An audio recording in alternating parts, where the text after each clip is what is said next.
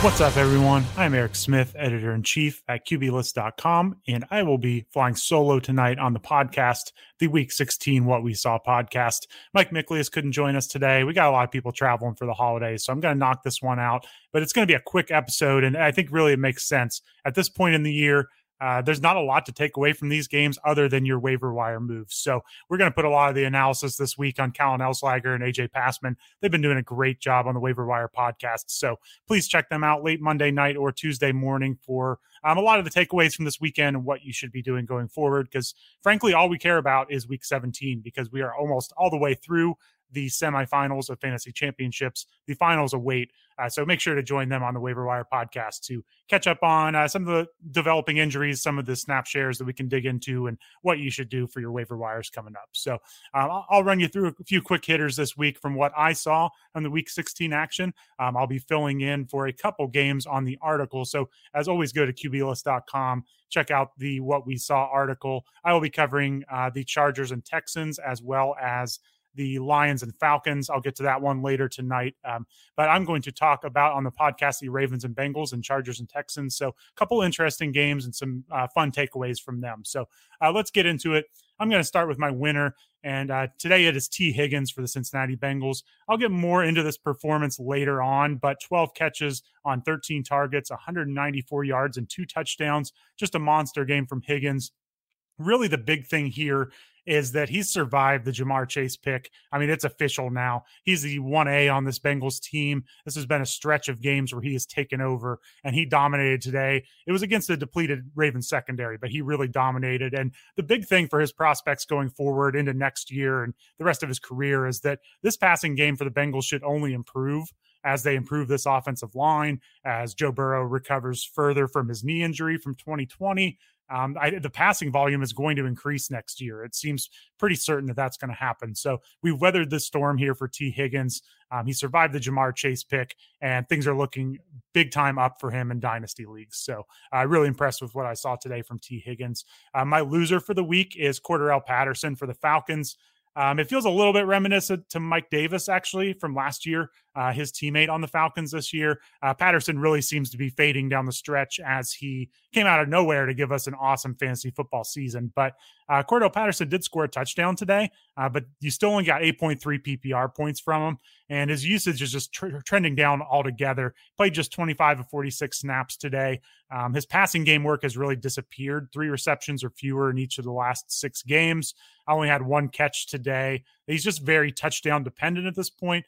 He still does have a really nice red zone role, so he's still startable, but he's really kind of fallen down in that RB2 flex range where earlier in the year he was a legit RB1. So Cordarrelle Patterson is my loser, and dynasty outlook, it's not looking great for him. I would expect this is kind of a 1-year blip, but we will see. But if they're not going to feature him in a passing game role, that's really going to hurt his value going forward, because it's hard to see Patterson as a between the tackles back, going into age 30 season. It's not going to hold up for long. So we need that passing game work. So those are my winners and losers for the week. Let's get to some quick hitters on the injuries and news front. Clyde Edwards-Helaire left in the second half for the Chiefs with a collarbone injury and did not return. X-rays were negative, but he'll undergo further testing on Monday. That means Darrell Williams is a borderline RB1, definitely an RB2 going forward against the Bengals next week. Derek Gore is the next man up, probably worth an ad in most leagues, but we'll see what CEH's injury outlook looks like. James Robinson, awful news here. Looks like he has a torn Achilles for the Jaguars. This is really devastating for Dynasty. Obviously, it's going to put him out for the rest of this year in redraft, but in Dynasty, this is late in the year. We know Achilles injuries are tough to recover from for running back.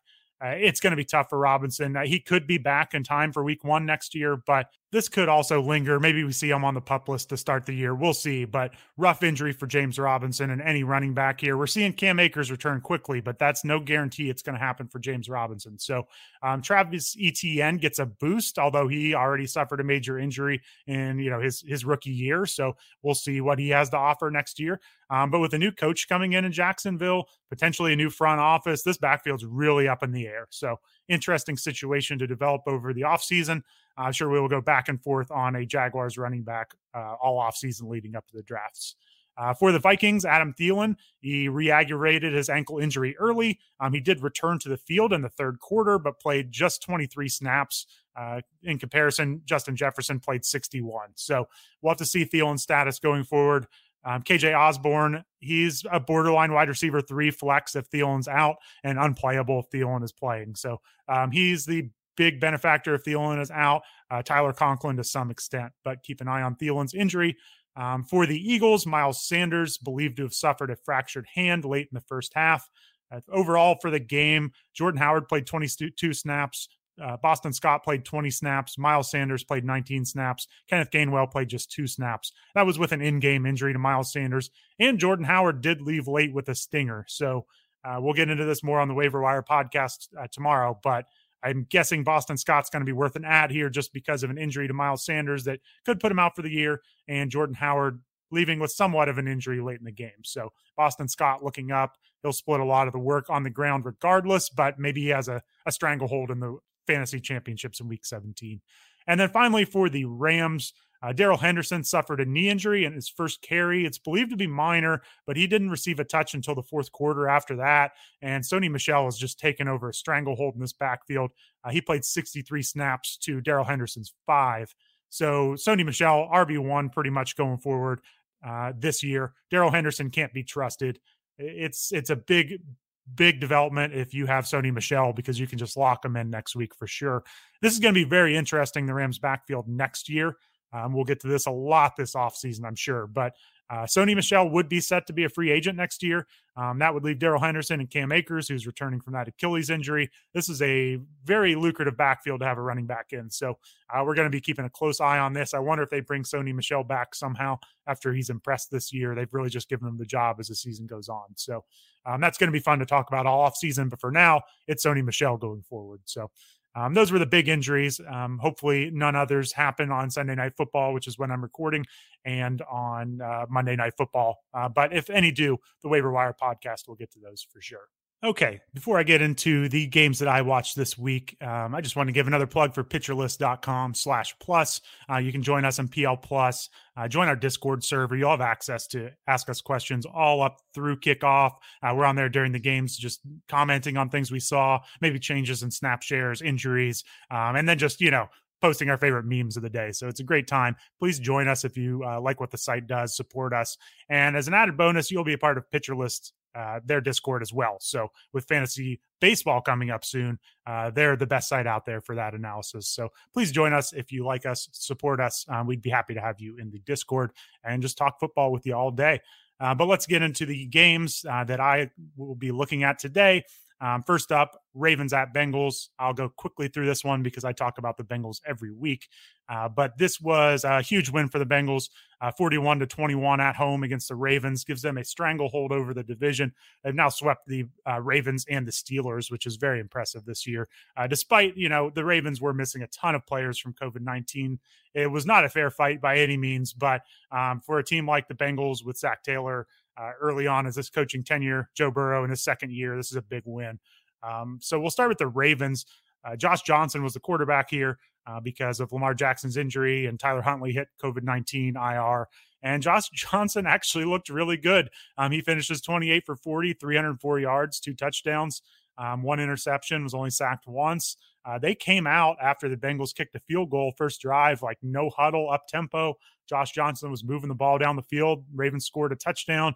Bengals fans everywhere said, we saw this before with Mike White. They can't possibly lose this game, can they? But Josh Johnson was not the reason that they lost this game. Really, the Ravens offense was not the reason that they lost this game.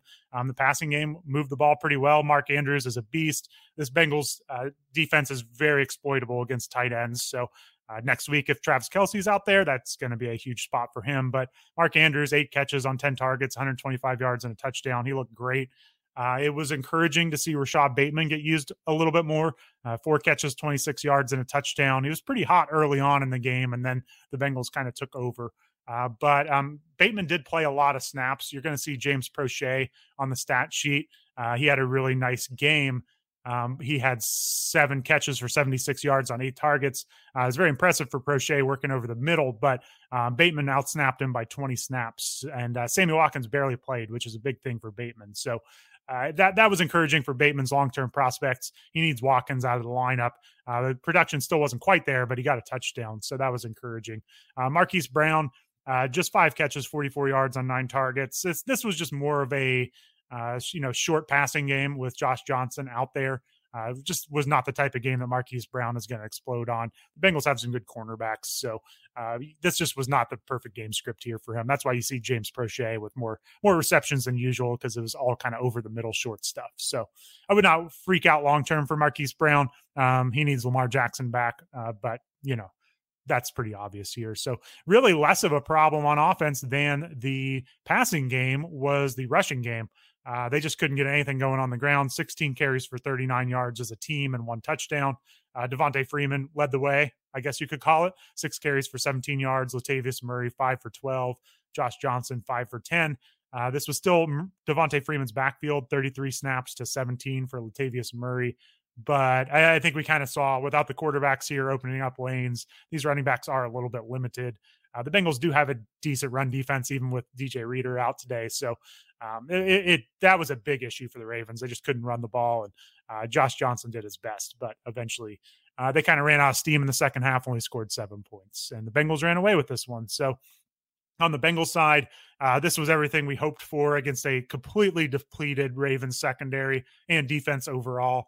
The Bengals did not just grind the ball out on the ground. They put it in the air early and often. Joe Burrow goes 37 of 46, 525 yards, 4 touchdowns. He was sacked 3 times. A couple of those were late, where they were just continually running up the score. It seemed like late, just passing the ball instead of running, because it was working for them all day. I mentioned T. Higgins. He had a monster day, 12 for 194 and 2 touchdowns. Ja'Marr Chase, nice game even without the touchdown, which is rare for him. 7 catches on 10 targets, 125 yards. Chase is just a monster with the ball in his hands. He's not one of those typical yak receivers that jukes everybody. He's just kind of a bowling ball out there. So he really looked strong with the ball in his hands today, made a lot of extra work on the ground after the catch. Tyler Boyd continued his good streak, only 5 targets, 3 catches, but 85 yards and a touchdown. He had a seam route for 68 yards, just uncovered. Huge play for a touchdown that made his day, but I think we've seen enough upside from him lately where he is startable, and this offense is humming in the passing game like this. You're going to want to start him. So super encouraging for Joe Mixon that he goes 6 for 70 and a touchdown through the air. 52 of that was on a big play late, kind of the last play of the game, or one of the last plays of the game. So you take away that, and it's only 5 catches for 18 yards, but we'll take those 5 catches. We'll take that receiving touchdown for Mixon. He also chips in 18 for 65 and a touchdown on the ground. He was used his typical bell cow way here. No worries about Mixon going forward. And in fact, he saw 62 out of 76 snaps. That's a little more than we've even seen in the past. So in a must-win game, they really used him heavily. CJ Uzomah, 5 for 36. He's, in deep leagues, he could be a tight end streamer, but the upside just isn't huge. So overall in this game, Joe Burrow looked awesome. T. Higgins looked awesome. Ja'Marr Chase looked awesome. Mixon did his thing, and it was just a good game all around. There's still some issues with this offensive line for sure. It's going to show up against good defenses, but overall, extremely impressive performance from this Bengals offense, and they probably helped you get to the fantasy championships in some leagues. So I hope you stuck with them through some ups and downs this year. Okay, next up, this is a game I am assigned to for the What We Saw article on QBList.com. I had a choice of a couple and picked this one because I wanted to know what in the world happened. Chargers lost 29-41 in Houston. I went back and watched the Game Pass of this after the fact, watched the entire game, because seeing the Chargers lose in a must-win game in Houston is kind of a shocker here. So let's get into this one pretty deep here. And it's funny. I think we're going to see a lot of the highlights of Justin Herbert throwing the pick 6 that kind of sealed the game. He did turn the ball over twice. We're going to see the 29 points and the pick 6 and say, maybe blame Justin Herbert, or, talk more about him against Joe Burrow or him against whoever in the league. But this was really it was all about the Chargers defense here. The Texans only punted 1 time all game and did not turn the ball over. You can't win a game against anyone if you're only forcing one punt and not getting any turnovers. And it's pretty inexcusable against the Texans. So it really comes down to the Chargers defense playing poorly in this game. Now, they were without a bunch of players in this one, as just about every team is right now. They did not have Joey Bosa, Austin Eckler, Mike Williams, Jalen Guyton, and their center Corey Linsley due to COVID-19. Texans were without 16 players as well, though, including Brandon Cooks, their center, Justin Britt, and their kickers. So both teams were missing quite a bit, but the Chargers defense obviously missed Joey Bosa here. So it was kind of a high-scoring game in the first half. They were just trading off drives. Davis Mills overall, let's start with the Texans offense here.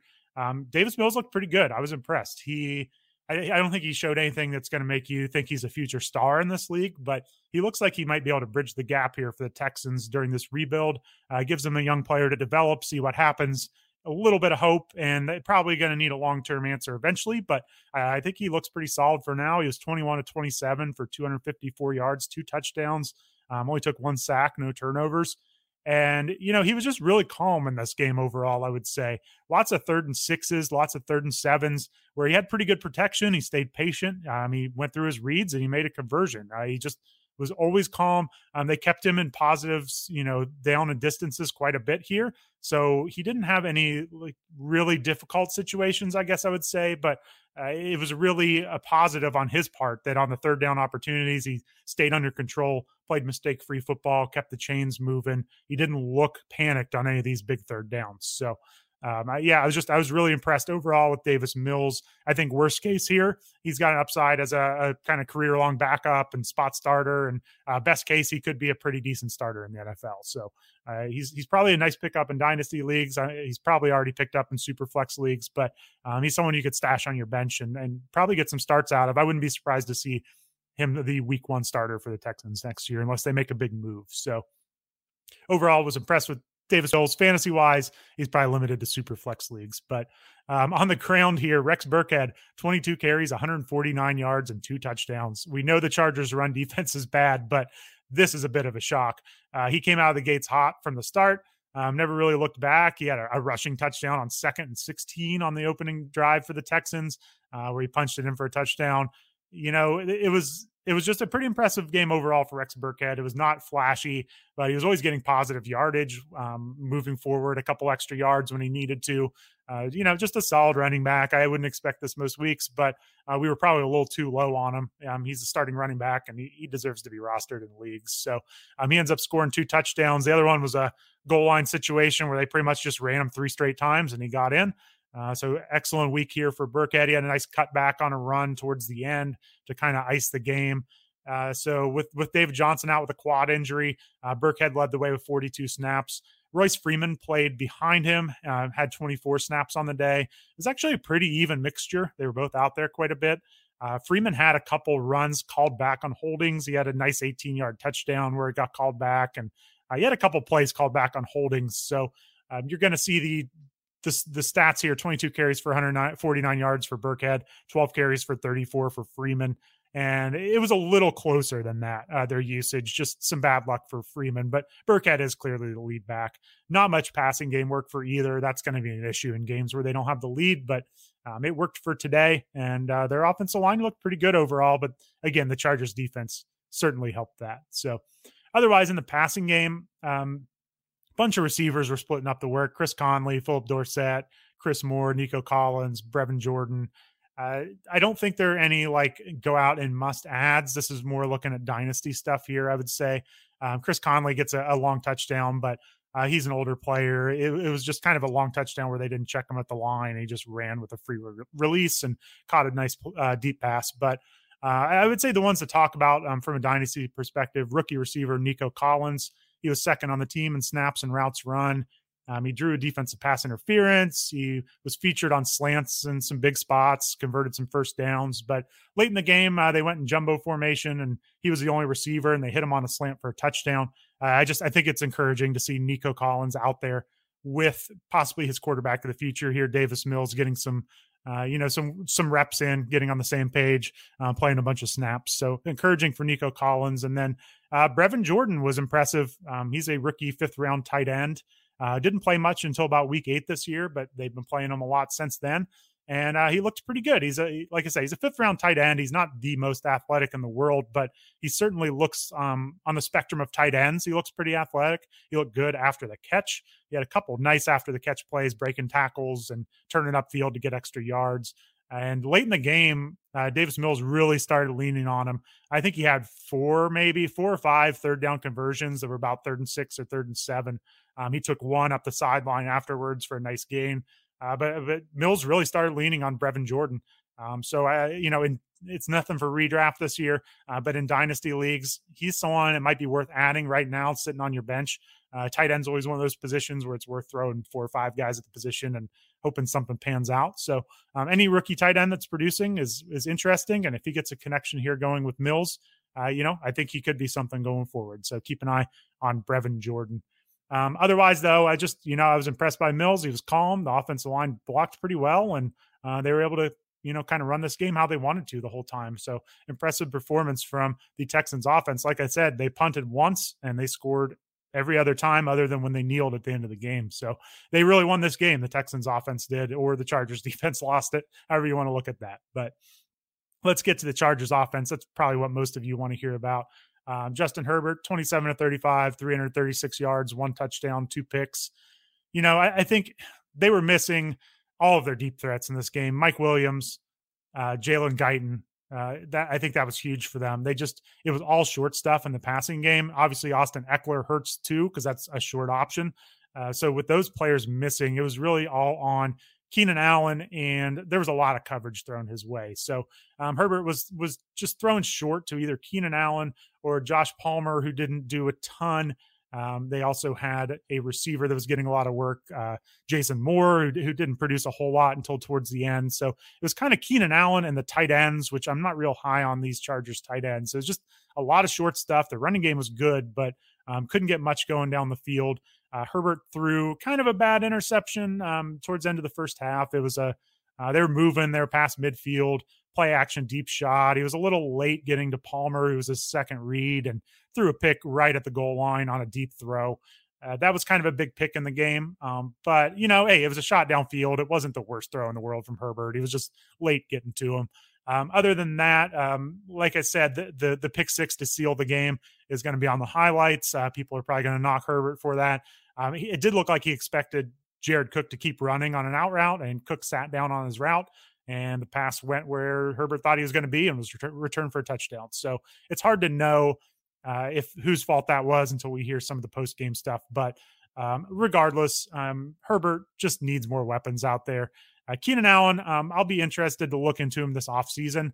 He's still a great volume receiver. He's still a great route runner, but I wonder if we're getting to the point with Allen where he really needs either a 1B or maybe eventually he's going to need a 1A to him to take a little pressure off of him, more of a deep threat so he can open up work underneath, because there were a couple of times where it was pretty clear Keenan Allen was the focus of the Texans coverage.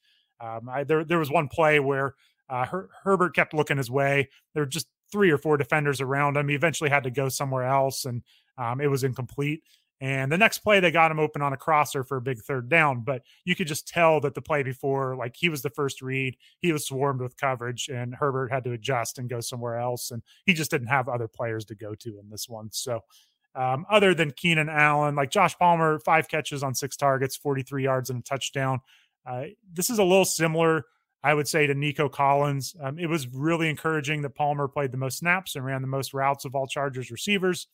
And he got some chemistry with Justin Herbert going. That's going to be good for dynasty purposes. But, he was the target of that deep shot interception. Palmer's touchdown came in garbage time, last drive of the game. So, that could have easily not happened. So the box score looks a little better for Palmer than it actually was, but he didn't make any big mistakes and seemed to come through for the most part. So pretty encouraging, but I wouldn't be starting him next week. That's for sure. And Jared Cook, he caught a 2-point conversion, 3 catches for 44 yards. We kind of know what he is at this point. Not a very exciting streaming option, but you can certainly play him if you need to. He'll get you 6 to 8 points most weeks. So other than that, the backfield is the big focus this week with Austin Eckler out, and Justin Jackson looked really good. 11 carries, 64 yards, 2 touchdowns. He had 8 receptions on 9 targets for 98 yards, which we love to see. So he basically took the Austin Eckler role. The only running back that played other than Justin Jackson was Joshua Kelly. Kelly only 5 carries, 1 catch, looked good on his catch and had a big run called back by a hold. But this was clearly Justin Jackson's backfield. He led the way in snaps here by far. Justin Jackson had 45 snaps to Joshua Kelly's 17. So I think Ekeler will be back, but it's pretty clear that for now, Justin Jackson is the backup. And if Ekeler's ever out, he's the one to go to. So that is a good thing. Justin Jackson had a key fumble that was really a huge part of this game. It was a really bad fumble too. He did not take very good care of it. It was a big turning point in the game. It was in the fourth quarter, fumbled about midfield. So a big mistake, but he clearly did not get put in the doghouse, because the next time the Chargers got the ball, Justin Jackson had 3 straight receptions and a rush. So he was right back in the game, being featured heavily. So he finished out the game like nothing happened. That's kind of nice to see from Brandon Staley. We don't have to see one of these players get benched for a good game, ruined by one bad play, but it's nice to see them go back to him. So otherwise, he had a failed 2-point conversion attempt. Justin Jackson was just super involved in this game. So he was pretty impressive. I think he's a free agent after this year. Be interesting to see if the Chargers bring him back. He's a useful player. He's just had trouble staying on the field at times. So otherwise, shocking result, but watching the game, it wasn't all that fluky. The Chargers just couldn't stop the Texans, and Chargers failed on some red zone opportunities, settled for some field goals. And that was kind of the difference here. So closer game than 41-29 would show, but the Texans also did kind of have control of the game. A pretty surprising outcome. So Texans somehow have 4 wins this year. I'll be curious to see what they do with their coach, because with this roster, I don't know how you could do much better than 4 wins as a head coach. So props to their coach, and we'll see how this team goes going forward. But they at least have some interesting rookies that performed today. All right, everyone. Like I said, it's a quick one this week. I just wanted to catch you up on some of the games I watched, some of the big news. But at this point of the season, it's all about the waiver wire now and who you're going to start next week. So make sure to check out our waiver wire podcast and column late Monday night, early Tuesday morning. We'll have the Sit Start podcast and article coming out as usual, coming out late Wednesday night, early Thursday morning. So those are the big keys for that this week going into the finals fantasy championships. So you probably don't need to hear quite as much breakdown of what we saw this week. But as always, the article is there with an author for every single game. So please check that out for a more in-depth breakdown. Check us out at PL Plus if you want to join the Discord. Thanks for listening. Hope the solo pod was all right. Hope you all had happy holidays. Hopefully, I'll talk to you before the new year, but best of luck in 2022. But let's win a few fantasy championships before we get there. So thanks, everyone. Have a good week.